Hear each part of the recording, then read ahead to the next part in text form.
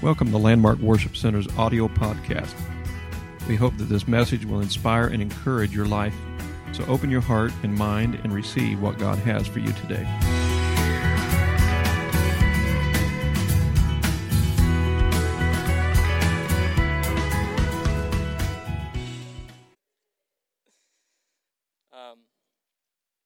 First off, I want to just honor Pastor and Pastor's wife, father and mother, for allowing me to speak today and trusting me and I guess just believing in me. And also my wife, who is dealing with our children right now, our child right now, because she's always leading me in the right way I need to go, and she's always correcting me, and not in a bad way, correcting me in a good way. So I just want to start this lesson with some prayer. So if you could all join me in prayer tonight. Thank you, Jesus. God, I pray that you would bless this service today, Lord. God, I pray that you would lead us in the right direction. God, lead us where we're supposed to go today, Lord. Thank you for this day, God. Thank you for waking us up, Lord. Thank you for giving us breath in our lungs and for giving us the ability to worship you today, God. Lord, I pray that you would touch me as I deliver this message, God. I pray that you would cover me today, God. I pray that you would give me strength as I deliver your word, Lord. God, let it be only from you, God. Let it bring glory to you and not to me, God. I pray that you would bless this service, Lord. And God, I pray that you would be with us, Jesus. Let each and every visitor that's here today, God, be blessed, Lord. And God, I pray that you would lead us today into your spirit, God. Thank you, Jesus. We praise your name, God. So, this past week, it's been a rough week for a lot of us, I know, with Sister Imogene passing, and it's especially tough this week. But this past week has made me become a little bit more introspective about where my focus lies. And where does my church and our collective mission stand on my priority list currently? And here's a hint, it's not as high as it should have been. So why isn't my church as much of a priority in my life right now? Is it kids? Is it entertainment, social media? Is it days I'm looking forward to, events I'm looking forward to? And the answer to that is a lack of discipline and distractions.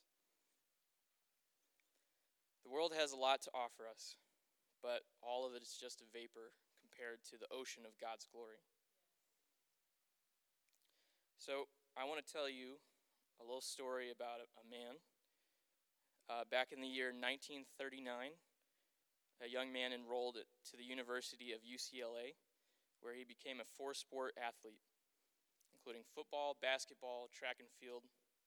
Maybe you can consider it five. I don't know if track and field is two separate things. And also baseball. After setting his focus on football, he decided to leave the university just before graduating to pursue a career in semi-pro football. His career as an athlete would have to be put on hold, though, as he was drafted into the U.S. Army after a few seasons of playing football. Fighting through adversity and discrimination, the man was discharged in 1944, and in 1945 he took on a new challenge when he signed with the Kansas City Monarchs, the baseball team.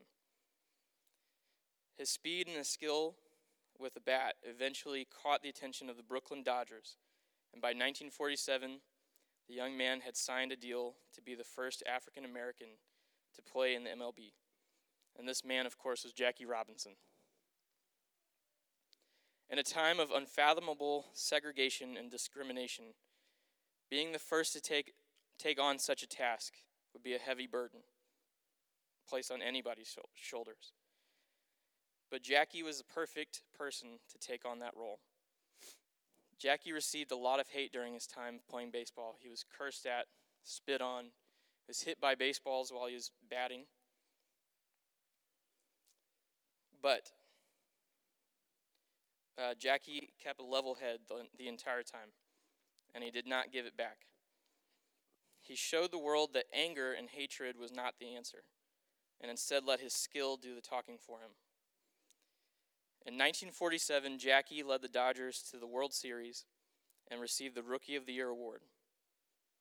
In 1949, he won the National League MVP and took the Dodgers to another World Series. And both of those times, they lost to the Yankees. In his time with the Brooklyn Dodgers, he saw 6 World Series. And in 1955, after beating the Yankees finally, he had won one. And finally, in 1962, he became the first African American to be selected to the MLB Hall of Fame. His determination and his focus to not let the outside voices degrading him get to him, and allowed him to step up and show what he could do on the baseball field. He let his actions and his character speak for itself. At the end of his career, he was revered and known as one of the best baseball players of all time. People who do not know God are going to say things about the church and God himself, whether that be out of ignorance or out of malice. It's never going to stop. As frustrating as it might be to hear, no amount of scolding or berating will change their hearts. And no good can come from yelling at somebody over Facebook. I know. Our mission is not to one-up people of the world in a debate on the street. Too often we get on social media and we open a video and see somebody's walking around with a microphone and a camera, and they're looking to own the other person. Not literally, but figuratively. And they come equipped with stats and statistics, and they already know all the information that they're going to debate people about. And then they greet people who have none of those things and make them look stupid. They go up and they say, which one of these guns is an AR-15? And they choose a Nerf gun or something. And people in the comments say, look how stupid, look how dumb. Those people haven't been around guns before, so how are they going to know, If it looks like a gun, it's a gun. And then we look at the other side. Do you think abortion is bad? Yes. Didn't God kill the firstborn of every Egyptian in Egypt? Yeah, he did. But they were warned beforehand. They could have avoided it. And it doesn't even remotely relate to the topic. These are 2 videos that I saw this week that are like playing through my mind. I'm thinking, why are these things important to people? Like, obviously they're important political topics at times. But if the whole purpose is to just one-up the other person, then you've defeated the purpose. They're not going to change their mind. They're going to stay in their thinking, and they're going to go about their way, and they're going to have maybe a stronger view of their original opinion. Everyone is just looking for a gotcha moment to make the person on the opposite political aisle look stupid. Is that really what is going to bring our country back together? No. The way you change hearts and minds is not by belittling, but by setting the example and being God to those who do not know him. Letting his light shine through us is the only way we can make a difference. The only way we can make a difference in this world if we are going to see change for the better. And if we are not to lose focus, we cannot lose faith. In Exodus, we learn that the Israelites lost faith almost immediately. And in Exodus 32, verses 1 through 6,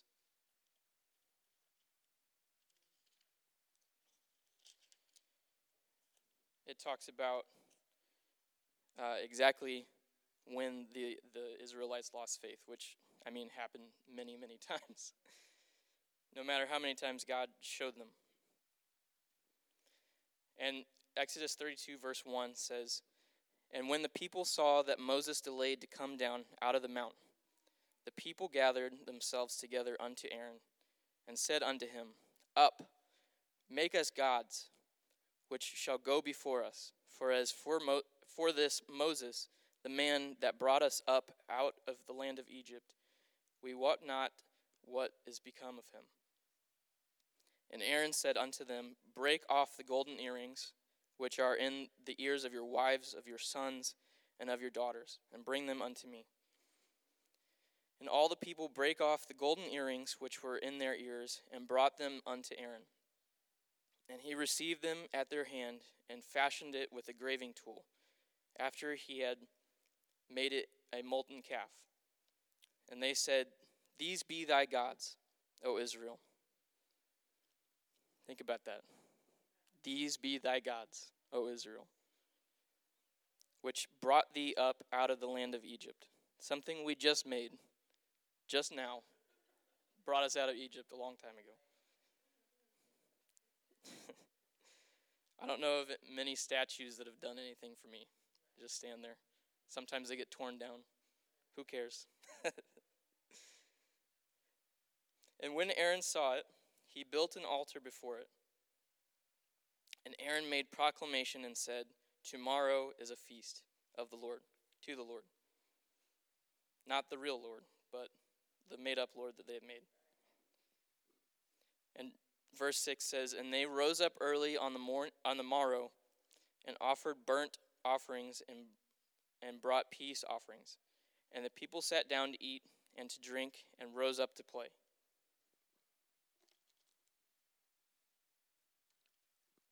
Excuse me. After witnessing the Lord's mercy as the angel of death passed over all their houses that were obedient to God, after witnessing the Red Sea being parted so that they could get away safely from the Egyptians, they still lost their faith and turned to something that could not do nothing for them. They did not have faith in their shepherd. Moses was the mouthpiece of God who relayed instruction to the people of Israel. If they did not trust Moses, they did not trust God. We have to understand that God has given us someone to guide us, and that is our pastor and pastor's wife. If we do not trust that his leadership is from the communion with God, then we do not trust the plan of God. I've seen many people in my lifetime from all over the state, all over the country, that have had an idea in their head of what God is calling them to be, and they take it to their pastor, and their pastor prays about it and sits on it and takes it to God, and the pastor tells them something that they don't want to hear. And that it could be just, not yet, this is not your time. Or it could be what you think you're being called to is not actually what you're being called to. And many, many times when that happens and the person does not heed the pastor's word, they end up leaving the church. Or they go through with their idea and end up going through a lot of hardships. It happens all the time, every single day. And it seems like it's more and more of as of late. Our pastor is an interceder for our souls. If we cannot accept correction in our lives, our relationship with God is going to dwindle and diminish. When God told Moses to go down from the mountain in Exodus chapter 32, verse 7 and 8, because the Israelites had corrupted themselves, Moses began to intercede on their behalf. And I'm going to go ahead and just read those scriptures. And in chapter 32, verse 7, it says, And the Lord said unto Moses, Go get thee down, for thy people, which thou broughtest out of the land of Egypt, have corrupted themselves. They have turned aside quickly out of the way which I commanded them. They have made them a molten calf and have worshipped it, and have sacrificed unto it thereunto, and said, These be thy gods, O Israel, which have brought thee up out of the land of Egypt. And then in Exodus chapter 32, verses 9 through 10, it says, And the Lord said unto Moses, I have seen these people, and behold, it is a stiff-necked people. How would you like to be known as stiff-necked? I am every morning whenever Cora is sleeping perpendicular to us instead of parallel.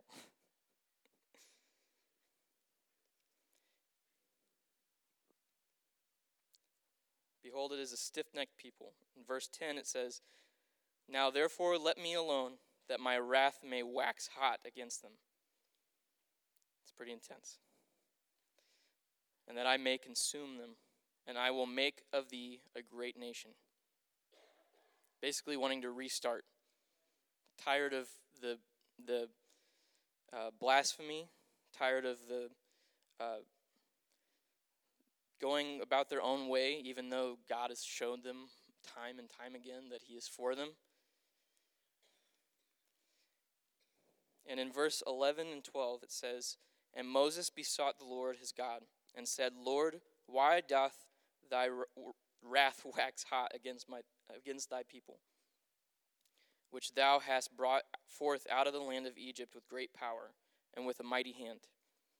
Wherefore should the Egyptians speak and say, For mischief did he bring them out, to slay them in the mountains, and to consume them from the face of the earth? Turn from thy fierce wrath, and repent of this evil against thy people.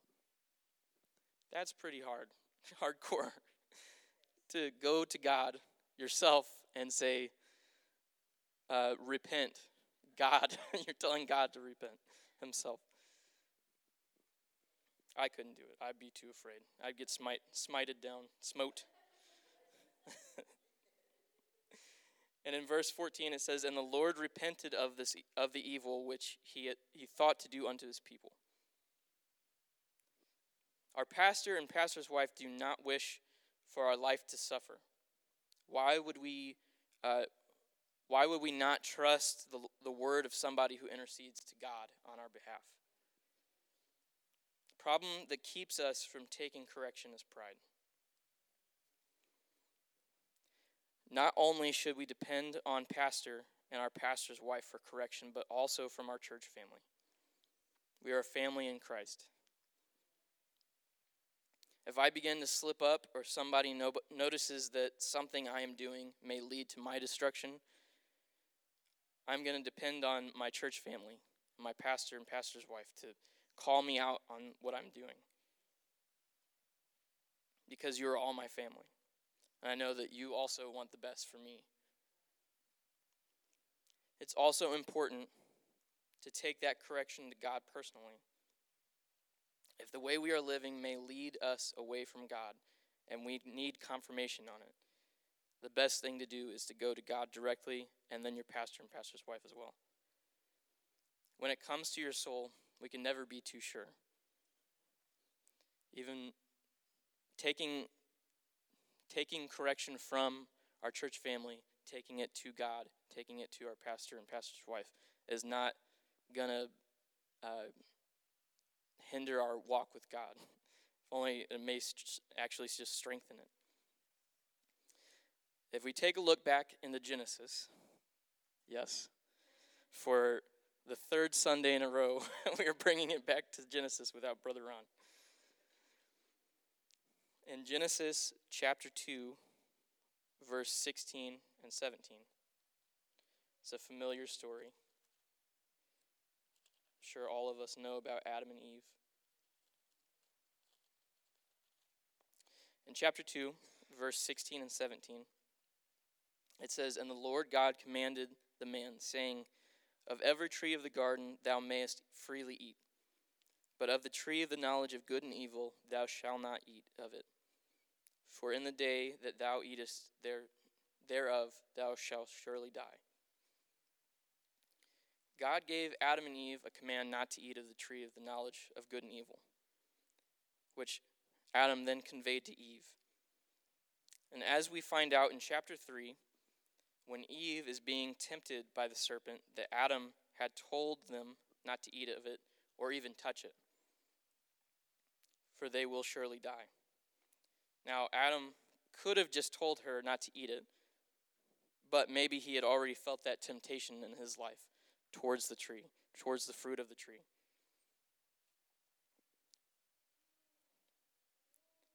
And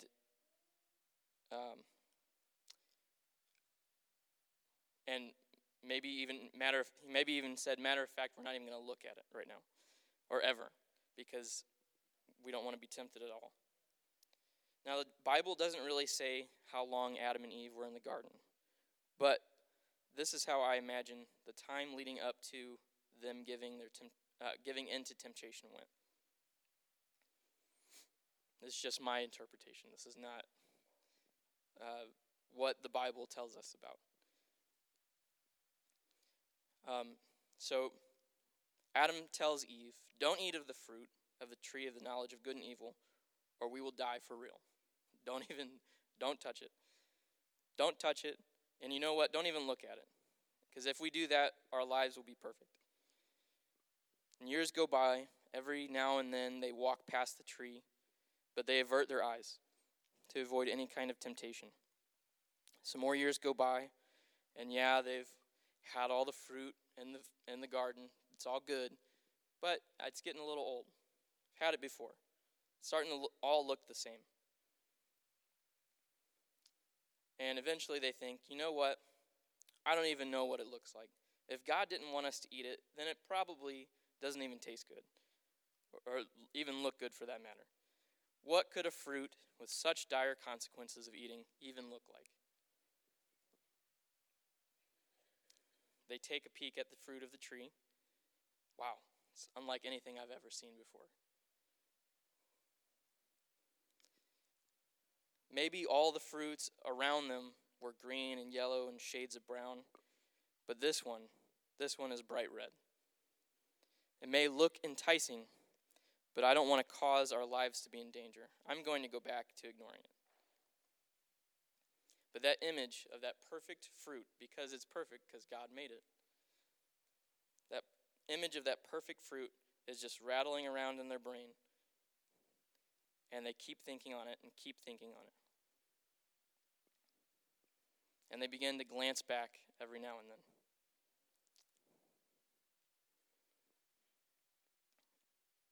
Sorry, I lost my place. Sooner or later, they begin to get more comfortable around the tree, little by little. The closer they get to the tree, they begin to smell the fruit. They've had fruit before, but this one is different. Their curiosity gets the better of them, and they just go to check it out. What's the harm of getting familiar with the fruit? So, I don't know, maybe if it falls on the ground and I stumble upon it and I don't know what it looks like, I don't want to eat it accidentally and die. As they get comfortable being around the tree, they notice a serpent has made its home in the tree and find out that it's this serpent, unlike the others, can speak. The serpent then entices them. How will you even know? How will you even know that you will die once you eat this fruit? You won't die if you take a bite. Trust me. Take one small bite, no one will even notice. The urge to try something scary and out of their comfort zone gets the better of her. And Eve closes her eyes. She takes a bite. Nothing happens. I'm not dead. I'm alive. Did God lie to me? Did Adam lie to me? Nothing happens. And so she takes the fruit to Adam to show him that nothing happened to her. She's still alive. She's still living, which then piques Adam's interest. Maybe eating the fruit isn't actually as bad as we thought. We all know the consequences of them giving into their temptation, what them giving into their temptations were, because we're living in it. We're living in the consequences. All it takes is a few times of questioning God's word to lead us astray. As we begin to push those boundaries we have set for ourselves, we think, well, that wasn't too bad. Maybe I can push it a little bit more. We have standards for a reason. We don't go to certain places for a reason. We don't watch or listen to certain things for a reason. A certain movie might not be inherently bad, but it may have some things in it that will make our temptation sound stronger than the voice of God. Walking into a bar might not be a sin, but getting comfortable in that environment might lead us to push your boundaries. Each time you walk in there, you begin to be tempted more and more each time. Our faith starts from the top and works its way down. Faith that God has our best intentions in mind, and his timing is better than ours. Faith that our pastor and shepherd is not leading us astray, but keeping us from evil with his corrections. Faith in our church family that they also want what's best for us and can speak into our lives when we slip up. Focus on unity. Focus on what is most important. We cannot be unified if we can't trust our brother and sisters in Christ. We cannot be unified if we cannot lay down our pride and realize that our pastor only wants what God wants for each and every one of us. The light that shines in us when we are in the grocery store greatly diminishes when we are disjointed from our church body. How are we going to reach the world when we look and act just like the world? What is the difference between you and your neighbor that doesn't have salvation? When we keep to ourselves, when we have a permanent frown on our face, when we are slow to forgive and quick to anger. And this is God talking to me, so he's every time he gives me a message, he's always reminding me of my downfalls, trying to correct them. What is the difference between... Oh, I already read that, sorry. Our light shines to this world when we lead by example. How are we going to meet the needs of the world if we are yelling at people on Facebook? People have some very unintelligent opinions on Facebook, and that's why I had to delete it, because I couldn't keep my mouth shut. I was just getting angry for no reason. Everyone has opinions. It's just going to happen. We have to get to the core of the issue, and that is not being able to take correction. God is wanting to take us to a deeper level and grow our church. But he can't do that if the church is walking on eggshells around each other, because we think we know more than pastor and our fellow church members. Don't lose focus. Don't lose focus. The devil wants to divide, but don't lose focus. Don't let the things of this world, as enticing as they may be, distract you from who you are called to be and from what you are called to do. As I said earlier, this week has made me more introspective about my time, how I'm spending it, my relationships with all of you. And we don't know the time or place. We don't know when God is going to take us. We don't know,